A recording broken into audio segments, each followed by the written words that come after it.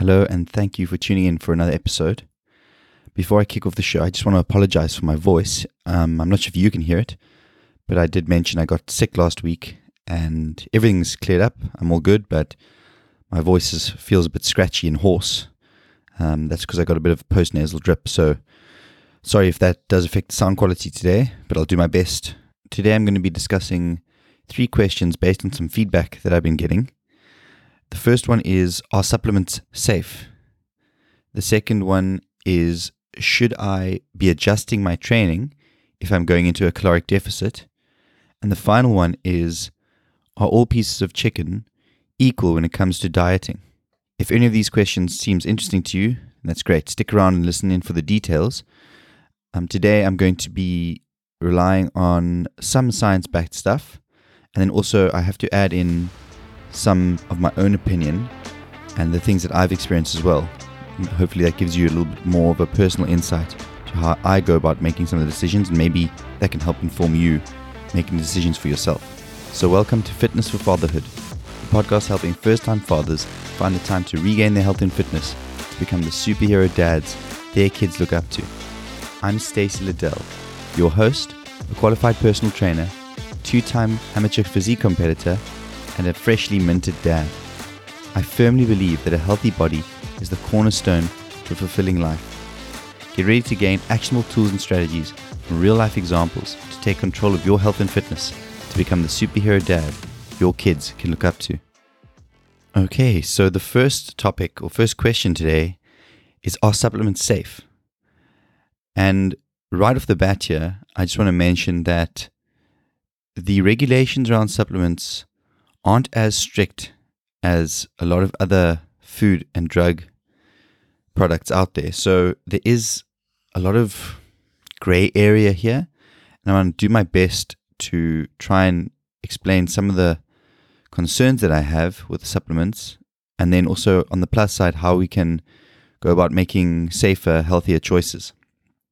So some of you may or may not be familiar that on the market a few years ago, there were products such as Craze and another one called Detonate.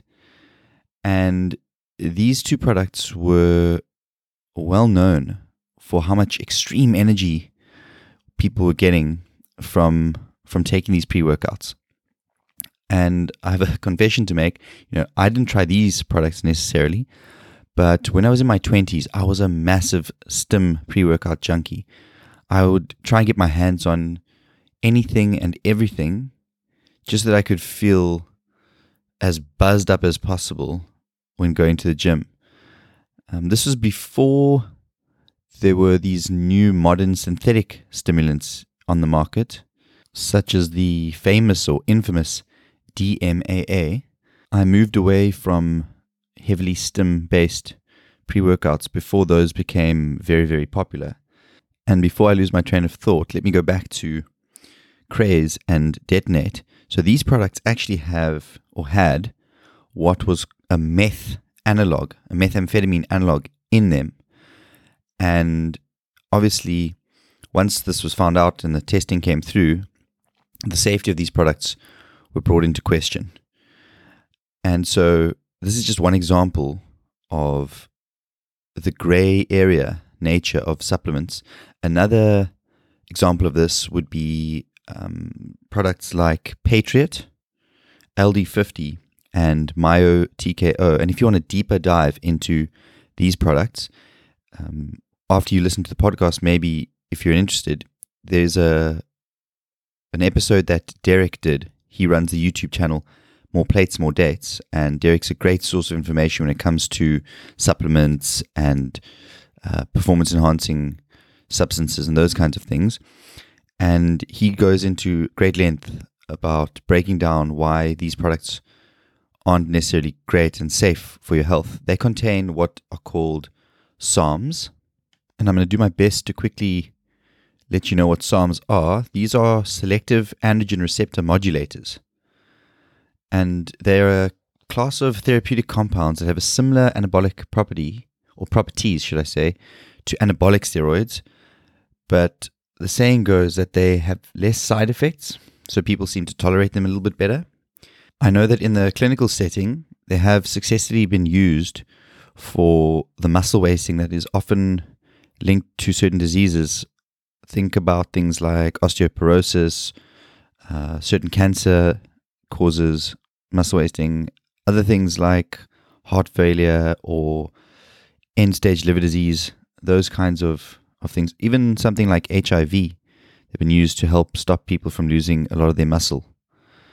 And these synthetic chemicals, they essentially will mimic the effect of the androgens in our body. So those are our natural male sex hormones. And these are obviously the hormones that increase our strength, and we need fewer time or less time to rest and recover to train again. And the reason why these have become so popular, as I said, is their effects are very similar to those of anabolic steroids. And of course, if you tell somebody that the effects are similar to steroids, but the side effects are less, a lot of younger people, especially younger men, have found these to be, the silver bullet in their training. The issue here is that I think because they're relatively new, there's a potential for them to be misused, and especially for those of you who are maybe competing in sports or events where these substances wouldn't be legal, you got to be careful that you don't get something in your system that is going to show up on a test if that ever happens. My major concern, as I have already mentioned, is the health risks that these substances may pose. And today's episode isn't specifically about SARMs, so I will put a bookmark here and I'll definitely revisit this topic if it gets enough interest from the community. Okay, so now that I've mentioned a couple of examples of supplements that may have health risks or may have things in the product that aren't always on the label, that's another problem about supplements. That was the case with the meth analog products like Detonate and Craze. So how can we mitigate the chance of taking these substances and putting something into our body that we either aren't aware of or don't want to have? Excuse me. Many people would say, well, why are you taking supplements in the first place? Just avoid supplements at all costs. And while this is something that a lot of people can do, there are a huge number of people who don't want to cut out supplements completely from their diet, and understand that. I take supplements. I don't take pre-workouts or anything like that, but I take creatine and I take a green blend and things like that, and vitamins. So to expect everyone to cut supplements out, I don't think is realistic. So what can those of you who want to continue using supplements do to protect your safety? And here, and I'm sure you've noticed this already, there are a lot of independent third-party testers who will test the safety of products. And if you check your supplement products, some of them will have multiple stickers of certification on them. And if you've never asked yourself why that's the case, I can maybe give you a quick breakdown of how the whole testing and independent testing works. The first level of testing is called the GMP. I'm sure you've seen the GMP stickers. GMP stands for Good Manufacturing Practices. And as the name suggests, this level of testing isn't really to do so much with what is in the product, but the processes that go into making your product. So what does the factory look like where the supplement is made? And is it clean? Is it dirty? Is it up to certain standards of hygiene and all those things? So essentially where your product is being made and where it's coming from, that whole process is safe. And that's the first level. That doesn't really guarantee that what you're putting into your body is safe, but rather that the conditions in which it was made were safe. The second level is more about what is in your product.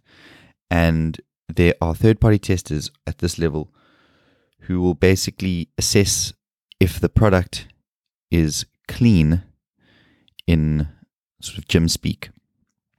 And this came about, I believe, because there were a whole bunch of supplements tested and they were found to contain heavy metals, things like arsenic, which is not great for you, and BPA, which is the plastic that causes significant health concerns.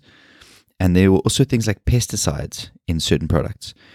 There were a whole list of other things that potentially could cause cancer, and the list goes on. But basically what I'm getting across here is that a lot of supplement products contain things that were dangerous to our health. So at that second level, you can find companies such as the Clean Label Project. They will check the safety of the ingredients. And you can just hop onto Google, either look at the Clean Label Project or one of the many other companies that check in to the safety of these products. And then the final tier, the highest tier, are companies that actually need to assess whether these products are safe for professional athletes to use, safe in terms of whether or not they're going to be caught or flagged for doping if using the product. And we've seen examples of this in multiple sports now, where athletes have been pinged for being unclean, for not using products that are deemed to be acceptable in sports. They have illegal supplements in them. And the sports people have turned around and said, well, I was using X supplement and the label says it's clean. And so these companies come about to make sure that athletes can pass water testing even when they use these products. So I guess the takeaway here is, to ensure that you're using a safe product, you need to assess what is going to be satisfactory for you. What is your level of standard that you're willing to accept? Obviously, if you're competing in competitive sports that are also drug tested, that third level is going to be very, very important. Then on the other hand, if you're just a regular Joe who wants to make sure that they're not consuming BPA and heavy metals in their diet, then perhaps that second level is the one that you can go with. The choice is essentially left up to you and what's sufficient for your needs. All right, so then diving into the second question. The second question is whether or not you should modify your training when you're in a caloric deficit. And here, it's going to depend on how big your deficit is. If you're in a massive caloric deficit, you're going to almost be guaranteed to experience muscle wasting or muscle loss. Obviously, there are those of you out there that are in caloric deficits that are also using gear or steroids, and that's going to be less of a concern for you, of course, because you artificially are creating an environment that's going to be conducive to being anabolic and growing muscle. But for the natural people out there, the leaner you get, the more muscle you're going to lose, generally speaking. And I've gone through this experience myself. As I mentioned, I've competed twice as an amateur physique competitor, and in those two competitions, I wasn't natural, so I didn't experience as much muscle loss as a natural athlete would have. But then years later, I did another massive cut just to see what I would look like and what the difference would be between that natural look and the unnatural look. I wanted to see how far I could push myself, and I actually got quite well below 10%. And so I'll speak from my experience here when I went through that cutting phase, and hopefully that can inform you when you make your decisions. And this is the part of the podcast, like I mentioned at the start, this is not going to be based in science or anything like that, or any resources from online, but rather the process that I went through. And hopefully, as I said, you can take something away from that. So in the beginning, I tried to not change my training at all. So I tried to keep my intensity and my volume just the same as it was before going further and further into a caloric deficit. And what I realized is I had to decide between volume or intensity. I couldn't match my normal volume and intensity when I was at a higher body fat percentage. And essentially what I landed on was that as I got leaner, I preferred to do fewer reps, but try and keep the weight as high as possible. So the way that I talk about it is intensity was high, but volume in terms of reps was lower. And this was because I tried higher reps with lower weight, and I just found that very physically and mentally draining for myself. I think it also has to do with my body composition. When I was younger, less so now, I was more of an explosive athlete. So I have a lot of fast twitch muscle fiber. So longer sets have always been something that I've struggled with. I prefer the more explosive, high intensity, low rep workouts. So there's also that personal consideration to take into account. And some of the other things that you may want to consider is if you're struggling to maintain volume, even once you've decreased your sets in terms of rep number, and you're still going high with weight, but you're still struggling, one thing that I then adapted to when I was working out is I tried to make my workouts as efficient as possible. So when I got under 10% body fat, I was finding even doing too many exercises of the same muscle group was causing me a little bit of issues. I just found like I hit a wall eventually, and I'm almost certain that that's to do with low levels of glycogen in my body. And so what I did then was I programmed and made sure that all of my training was as efficient and effective as possible. A few months ago, I did release an episode about exercise selection and how to choose the exercises to fit into your program, and maybe I'll link to that in the show notes here. It's quite a long episode, but it's packed with good information on how to choose your exercises. And so I used one of my principles, and I gravitated towards compound lifts when I was feeling very low on energy and dying in the gym. So, for example, instead of doing leg extensions, I did predominantly squats for legs and leg press. And so exercise selection here can be a great way for you to overcome the lack of energy that you may experience when going to gym. And before I wrap up on this question, I do want to say that because this is based on my opinion and my experiences, I'm very much open to people challenging what I've said here about this topic. And if there's any science that applies directly to my situation, that would be great. I'll have a look myself as well.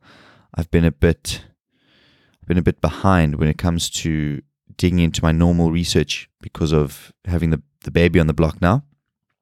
But from what I can tell, it's still very much an open debate. Even within the fitness community, a lot of people have different opinions about the best way to go about training when you are in a deficit.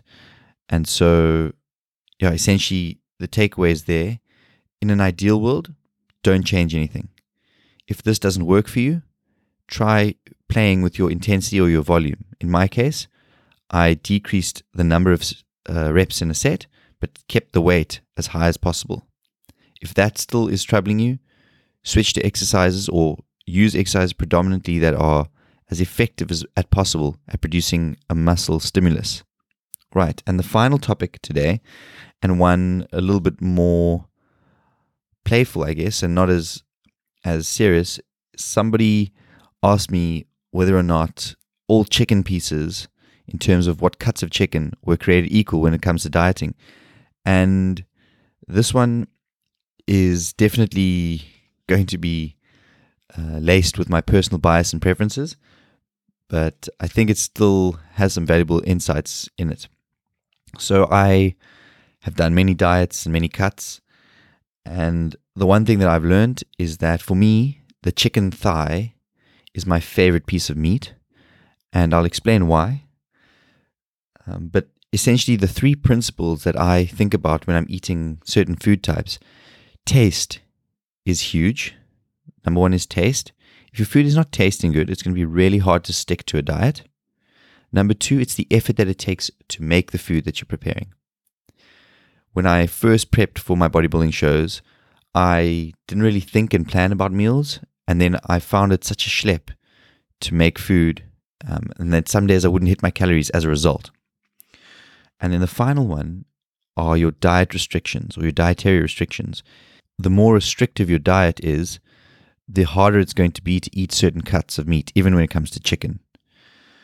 So with that in mind, what I learned with food, and especially chicken, is your preparation of the food is everything. You have to make that food as tasty as possible. When I competed my first show, I was just hell-bent on hitting my macros, and essentially I was making this dry, tasteless food, and it was okay for the first week or two, but then it caught up with me and I had to pivot and learn how to make food that's both healthy and delicious. And so I learned how to be a better cook through spices and sauces that aren't too high in calories and things like that. So that's a very important thing to keep in mind. So as I mentioned, the thigh is my favorite piece of meat when it comes to chicken. And the reason is because the thigh is quite versatile. You can have it with the bone in and the skin on if you're looking for a tasty piece of meat. You can have it boneless and skinless, which makes it much leaner. It's not as lean as chicken breasts, but I still think it tastes much better than the chicken breast does. And the great thing is that boneless, skinless chicken thighs also seem to keep better. So when you refrigerate them, they still have a little bit of juiciness to them. Whereas I find with breasts, when I cook them, if I refrigerate them, they go bone dry. And it's really, really difficult to get excited about eating refrigerated chicken breast. I guess another thing that I would say is drumsticks and wings are also amazing. But you're eating a lot of skin, so you're getting a lot of fat content, especially saucy wings. If you can get some good buffalo wings with a good sauce on them, they can be incredible, great guilty pleasure. But when it comes to restrictive dieting, it's a little bit tricky to get away with eating those too many times. So that's also something that I thought I should mention. And my final thought on chicken is something that I've definitely found to be an awesome hack now that I'm not competing and I'm not overly strict with my diet, is whole chickens cooked with a slow process. So in South Africa, we often use a Weber braai. It's a kind of round barbecue that you can basically put the lid on and it slow cooks things. And it's great to put a chicken in there. Now at present, I use a large air fryer to do my roast chickens, and these are so incredible.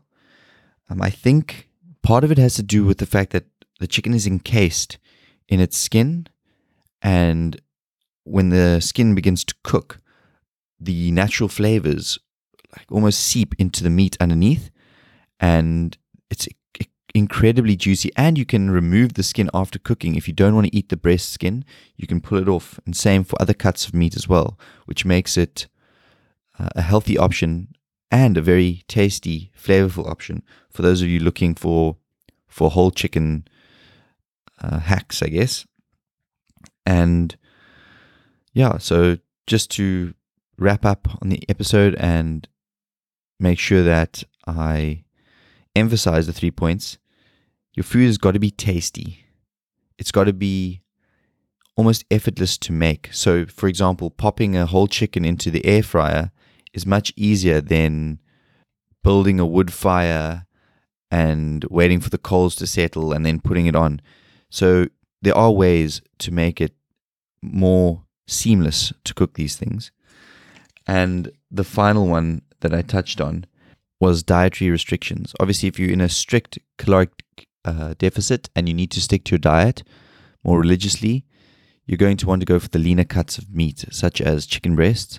If you've got a little bit more room to wiggle with, you can enjoy the guilty pleasures of wings and drumsticks. If you want something sort of in between, I would go for the boneless, skinless thighs.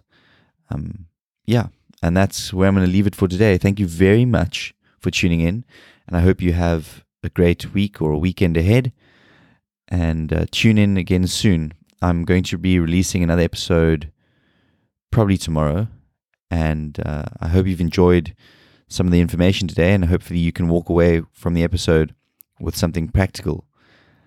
And until we meet again, stay safe and continue to strive to be the dad that your kids look up to. Until next time, cheers.